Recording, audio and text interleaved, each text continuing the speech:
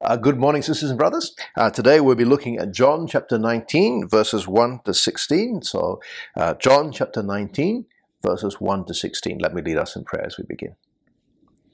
Heavenly Father, we thank you that you speak to us by your Spirit through your word. And as we look at your word together, we pray that your Spirit will be pointing us to Jesus, that we might see him more clearly and love him more, and that we might serve him and obey him better. We pray this in Jesus' name. Amen.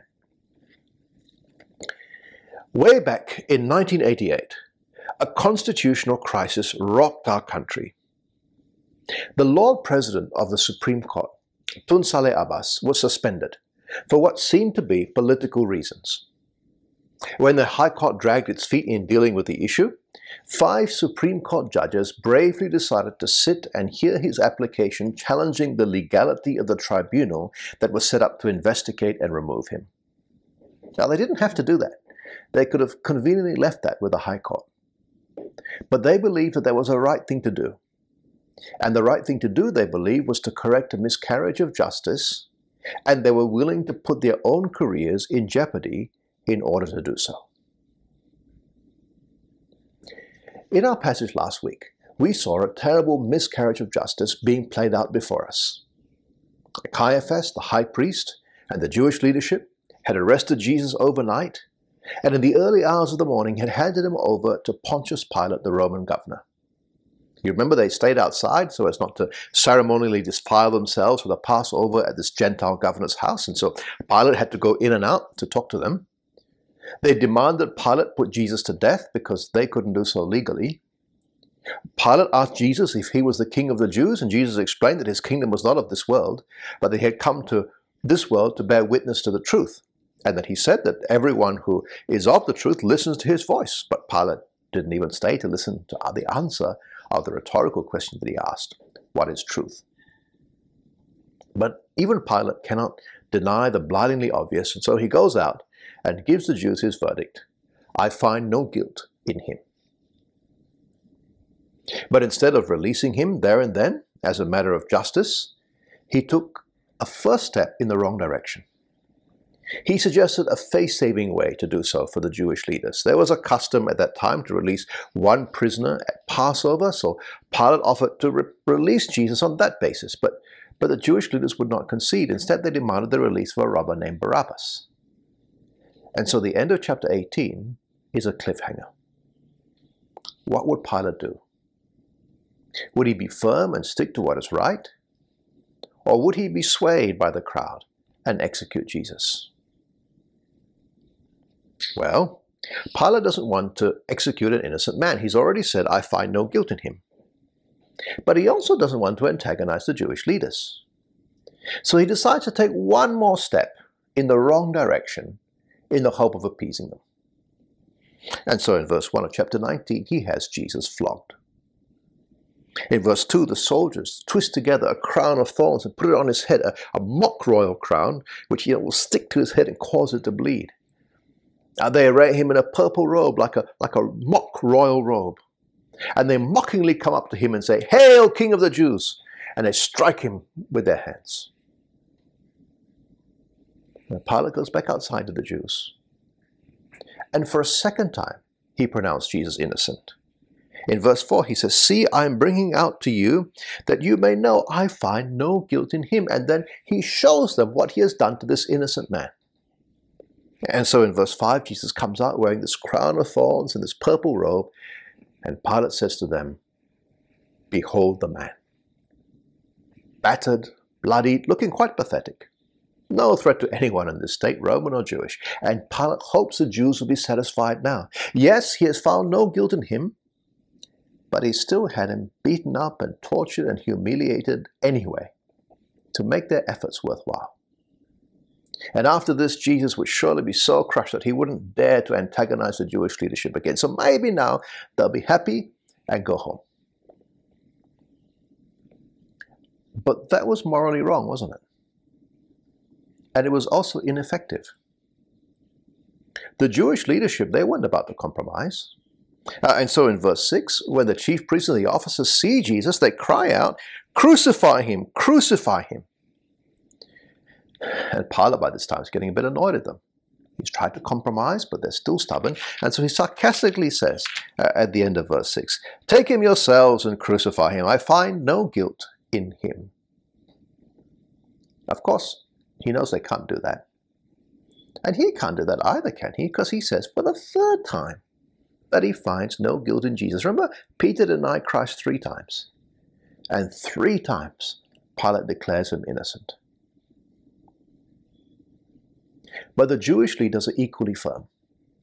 Up to now, the Jews have been playing up the political aspect of their accusation against Jesus because they figure that might create more weight with the Roman governor. But now they show the other card, the Jewish excuse to put Jesus to death. In verse 7, they say, "We have a law, and according to that law, he ought to die because he has made himself the Son of God." Now, it's actually true that a number of times Jesus did claim to be the Son of God. Not just the Son of God in the kingly sense, well, that's not against the Jewish law, but to actually be God, the Son. And if that were not true, that would indeed be blasphemy. And since the Jewish leadership have rejected the truth that Jesus bore witness to, that's exactly what they considered it to be. In fact, we know from the other Gospels that that's what they convicted Jesus of in their own trial. Blasphemy, according to the Old Testament law, is a crime worthy of death. And while they're not allowed to pass a death sentence, they say, look, Jesus well and truly deserves it. And so they press for the death sentence. And they will keep pressing for the death sentence until it comes. But verse 8 tells us that when Pilate hears this, he's even more afraid. Right? He's afraid of the Jews before. Now he's afraid of the prisoner. You see, Romans had stories about people called divine men who had special powers and supernatural origins. Pilate may be scared that Jesus is someone like that. So he goes back to his headquarters and he asks Jesus in verse 9, "Where are you from?" But Jesus gives him no answer. Earlier on in John's Gospel, we've seen that Jesus comes from above, but not in the way that Pilate is thinking. And Jesus is not going to reveal himself to someone like Pilate, who is not of the truth. And he's certainly not going to allow himself to be put into Pilate's superstitious categories. And so in the words of our Old Testament reading, as a sheep before his shearers is silent, he opens not his mouth. This gets Pilate annoyed with Jesus now. And he says to him in verse 10, "So you won't speak to me? Do you not know that I have the authority to release you and the authority to crucify you?" But Jesus is not cowed by him. He answers, "You would have no authority over me at all unless it were given to you from above." Right? Ultimately, Pilate has authority only from God, and he will be accountable to God for how he uses it.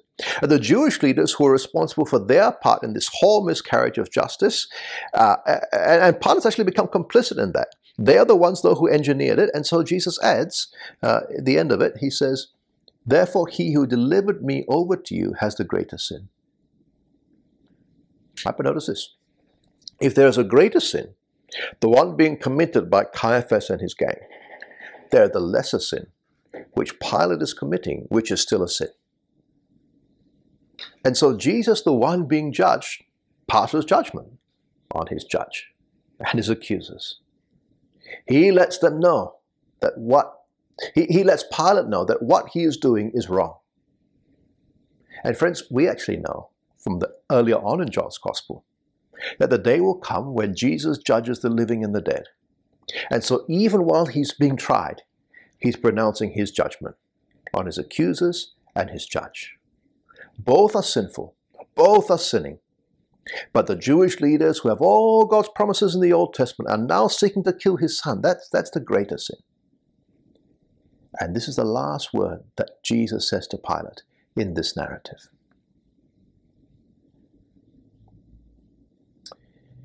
Now, as sinful as Pilate is, he still has a conscience, and what Jesus has pricked it.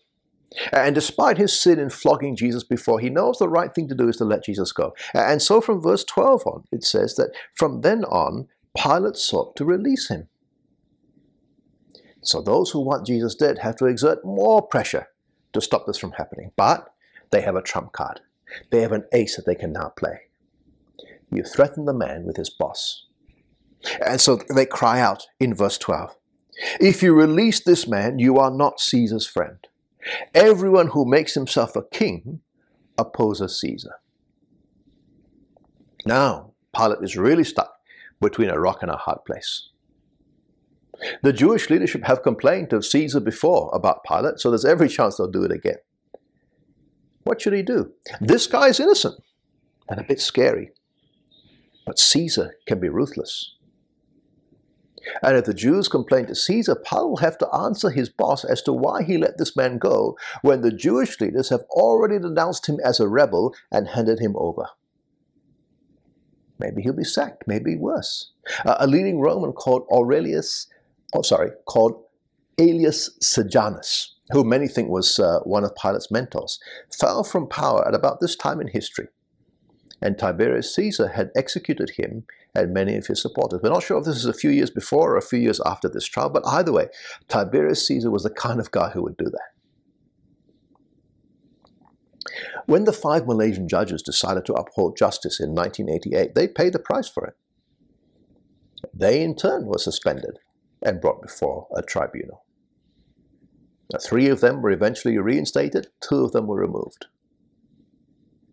Like those judges, Pilate here has a choice. This is a moment of decision. As he himself said earlier, he actually has the power to crucify Jesus or to free him. Should he do what he knows is right, or should he play it safe and cover his back? Pilate decides to cover his back. And so although he had said earlier that Jesus has no case to answer, he brings him to the judgment seat for the official trial. In verse 13, he said, when Pilate heard these words, he brought Jesus out, sat down on the judgment seat at a place called the Stone Pavement, and in Aramaic, Gabbatha. That was an outside area where the Roman governor had raised a marble platform on which his judge's chair was placed. Right? And so Jesus, the one whom we saw earlier in John's Gospel, the Father has entrusted all judgment to him, the one whose judgment seat everyone has to stand at that last day, stands before a judgment seat himself, and he faces his judge, one Pontius Pilate, governor of Judea, and he knows he's going to get no justice. By now, in verse 14, it's the 6th hour. Assuming John is using the Roman system here, that's 6 a.m. And Pilate realizes that if his back is going to be covered, if he's going to give in and crucify Jesus, well, now he can afford to be nasty to those Jews who are giving him so much trouble. They've already played their card. They don't have anything else on him. And so instead of giving a verdict, Pilate makes an acclamation. He says to the Jews in verse 14, the second half of verse 14, he says, "Behold your king. Behold your king." Right? He was not only mocking Jesus like the soldiers had done before, he was mocking them. As if he was saying to them, "You pathetic people who put me in this terrible fix, here's this prisoner, bleeding, weak, helpless, and that's the best that you lot can do for a king. You are laughable before the great Roman Empire that I represent today. Here is your king. Behold your king." Now, notice how John has slowed down the narrative here.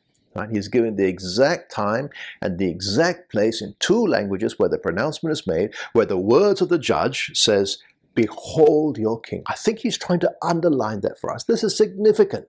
Right? It might be coming from Pontius Pilate, and it might be said in a mocking way, it might be said in a derisive tone, but in the end, this judge, who is given authority from above, speaks to the representatives of the people of God, and like Caiaphas before him, he speaks more truly than he intends. He presents Jesus to God's people and says, "Behold your king." But those who do not belong to him will never like to hear of his kingship. And they are so insulted and angry by the notion. They respond in verse 15 by crying out, "Away with him! Away with him!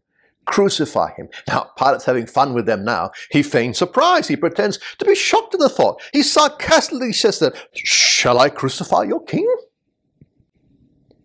Notice how Pilate has taken things back to the original charge, the only one he can possibly execute him on, the charge of being an alternative king. And the answer of the chief priest at the end of verse 15 must have been one of the most shocking statements in the history of Israel.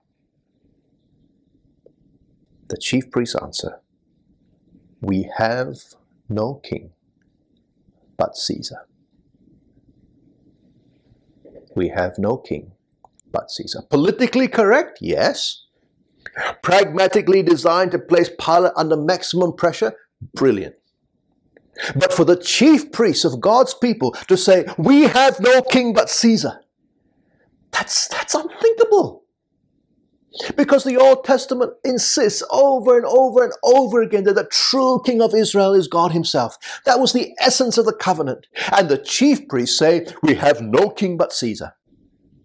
And by saying that, they are effectively and decisively rejecting God's rule for the rule of Caesar. Friends, every Jew had been waiting for the day when the Messiah, the true king, the son of David would come, when the kingdom of God would come in. But the chief priests say, "We have no king but Caesar." And the Jewish leadership is effectively closing the door, not only on Jesus as Messiah, but any hope of a Messiah. God's promises are ruled out. The national religious leadership, in seeking the death of Jesus, have betrayed the covenant and showed themselves completely out of step with God. And the ironic thing is they do that in the very presence of the Messiah, their King. Pilate had wanted to release Jesus, but he's already decided that he would not do it at his own personal risk. And so finally in verse 16, he delivers him over to them to be crucified.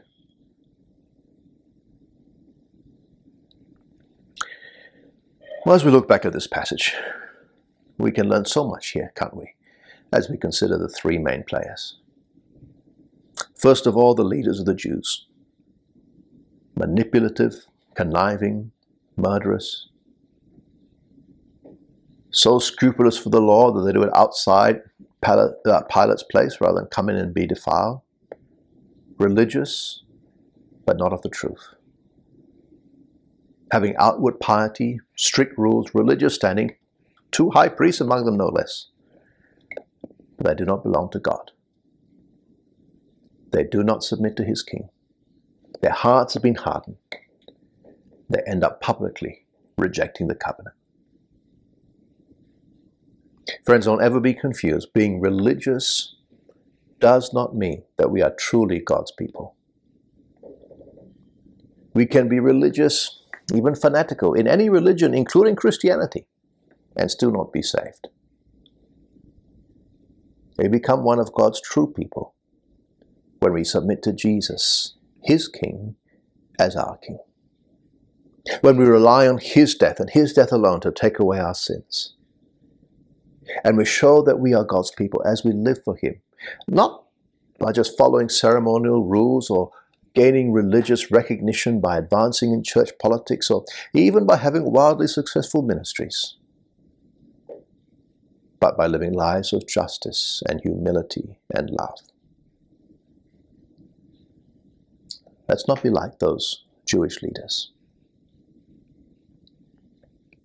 And then secondly, look at Pilate, who in the course of a day's work was faced with a choice. Would he do what is popular or would he do what is right? Would he be just or would he just cover his back? Well, we know the choice that Pilate made that day. A choice that has gone down in history. But friends, when we go back to work tomorrow, how are we going to behave? Are we going to do what is popular or are we going to do what is right? Will we be just or will we just cover our own backs? Do we love our job more or do we love justice more? God loves justice more. And if we love Jesus more than we love our career, we must choose justice. Let's not be like Pilate. I remember the 5 Malaysian judges. Well, it was many, many years later when the government issued a public apology for the way they were treated and granted ex gratia payments to them. But 2 of them had already died and 1 would die shortly after. Things were sorted out as best they could be. But human justice is at best incomplete. In the case of Pilate, it was probably 3 years later when Pilate lost his job anyway. He mishandled a suspected uprising in Samaria by massacring those involved. He was sent back to Rome to answer to the emperor. But more importantly, Pilate eventually died anyway. And as far as we know, he died without ever coming to the truth. But one day, Pilate will be raised. And on that day, the tables will be turned. And Pontius Pilate will appear at the judgment seat of Christ, as will each one of us. And if human justice fails, there will come a day when God, the righteous judge, will make all things right.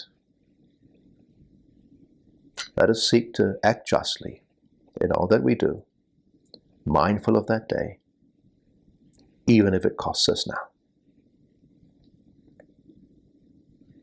And while we're thinking about Pilate, let's also remember there is another sense in which many of us are in his position. Pilate had to decide what to do with Jesus. He had a choice. Well, at one level, he had no choice. He had to do something either way, but he had a choice of what to do. And maybe you're watching this today and you're not a Christian. You need to reach a conclusion about Jesus. Right? Because if you ignore Jesus, then actually you're just automatically making a judgment against him. You're choosing to live as if he's not the real king.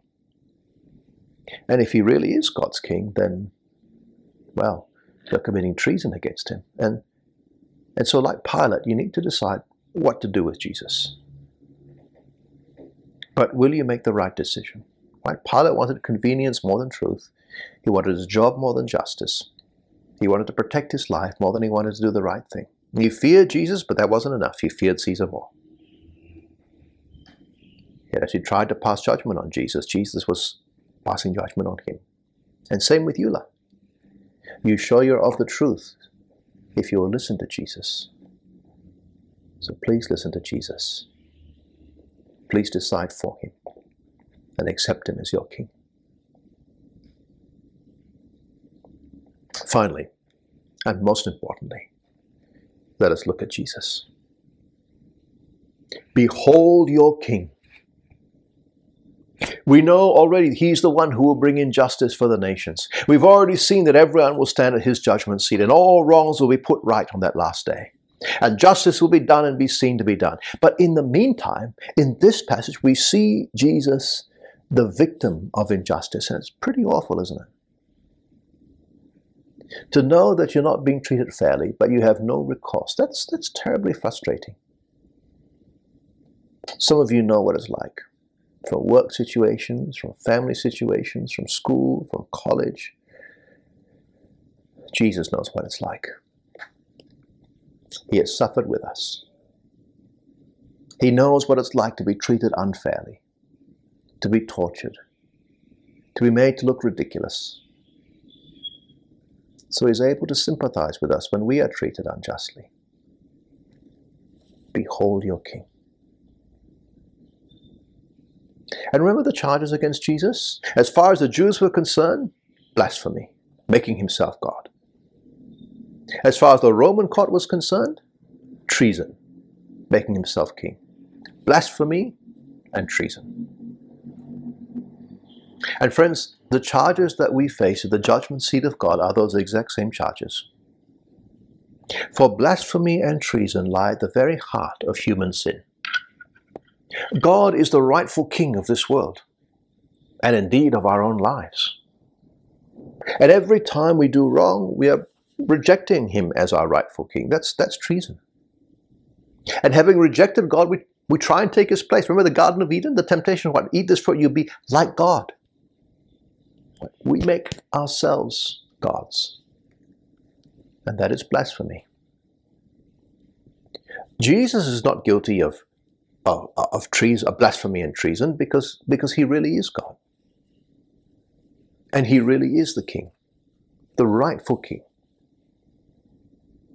Pilate tells us 3 times, I find no guilt in him. But actually, we are guilty. We have blasphemed and we have committed treason against the Most High God. So actually, it should have been us on trial, not just before Pilate, but before God himself. But Jesus was on trial instead. Indeed, Jesus would face the pain of torture and execution on the cross, bearing the punishment for blasphemy and treason. But not just that physical pain of torture and execution. He would also face on the cross the ultimate judgment of God. Because this innocent one, who never committed blasphemy or treason against the Father, would take the guilt of our blasphemy and our treason on our behalf. So that on the cross he would bear the full weight, the total condemnation for our sin under God's wrath. So that we, the guilty ones, like Barabbas, could go free. Behold your King.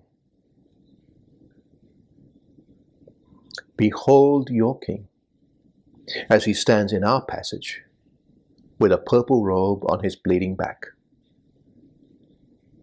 Behold your King as he stands before his people with a crown of thorns piercing his head, reminding us of the curse that comes from the fall. And as the soldiers mock him, King of the Jews, we hail him too, in gratitude and love. For he is about to go to the cross to bear the punishment for you and for me. Brothers and sisters, behold your King. Let us bow down and worship him.